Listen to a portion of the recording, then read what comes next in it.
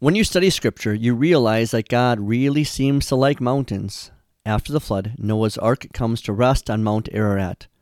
Abraham has his knife raised, ready to sacrifice his son Isaac on Mount Moriah.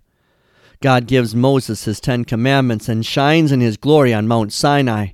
God burns up Elijah's sacrifice among the 450 prophets of Baal on Mount Carmel. Jesus gives his beatitudes on a mountain. Jesus prays in the garden on the Mount of Olives. Jesus dies for the sins of the world on Mount Calvary. Jesus teaches and ascends into heaven from a mountain. After Peter gives his decisive declaration that Jesus is the Christ of God in Caesarea Philippi, Jesus and his inner circle of disciples travel to the top of a mountain. There, Jesus is transfigured before them. God really seems to like mountains. Our hymn for this Transfiguration Sunday is a conversation between Christians and Christ. We are asking, Jesus, take us to the mountain. Verse 1. Jesus, take us to the mountain, where with Peter, James, and John we are dazzled by your glory, light as blinding as the sun. There prepare us for the night by the vision of that sight. Matthew records in this Sunday's Gospel, 6 days later, Jesus took with him Peter, James, and John, the brother of James, and he led them up onto a high mountain by themselves. There he was transfigured in front of them. His face was shining like the sun. His clothing became as white as a light. Jesus experienced a humble birth to poor parents.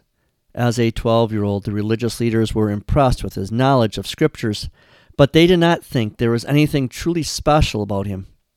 He received a sinner's baptism in the Jordan River. Then, still dripping wet, Jesus marched into the wilderness to fast for 40 days and be tempted by the devil. Throughout his ministry, Jesus was always able to perform special miracles and teach with authority, but most only saw him as human. But there was a hidden glory behind all his actions and words. That full glory was revealed upon the mountain of transfiguration. Verse 2. What do you want us to see there that your close companion saw? Your divinity revealed there fills us with the same awe. Clothed in flesh like ours you go, matched to meet our deadliest foe. Matthew reports, just then Moses and Elijah appeared to them, talking with Jesus. Luke tells us what the three of them were discussing. They appeared in glory and were talking about his departure, which he was going to bring the fulfillment in Jerusalem. Jesus is on the mountain with Moses and Elijah, speaking of his departure, literally his exodus in the Greek. They are discussing Jesus going into Jerusalem to be betrayed, arrested, tried, beaten, scourged, mocked, crucified, and buried. This would be Jesus' exodus.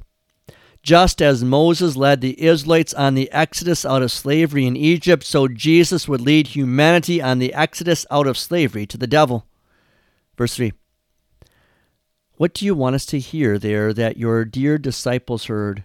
Once again, the voice from heaven says of the incarnate word, Listen, listen, everyone. This is my beloved Son. God the Father speaks from heaven. His testimony trumps everything else. He proudly proclaims, This is my Son whom I have chosen. Listen to him.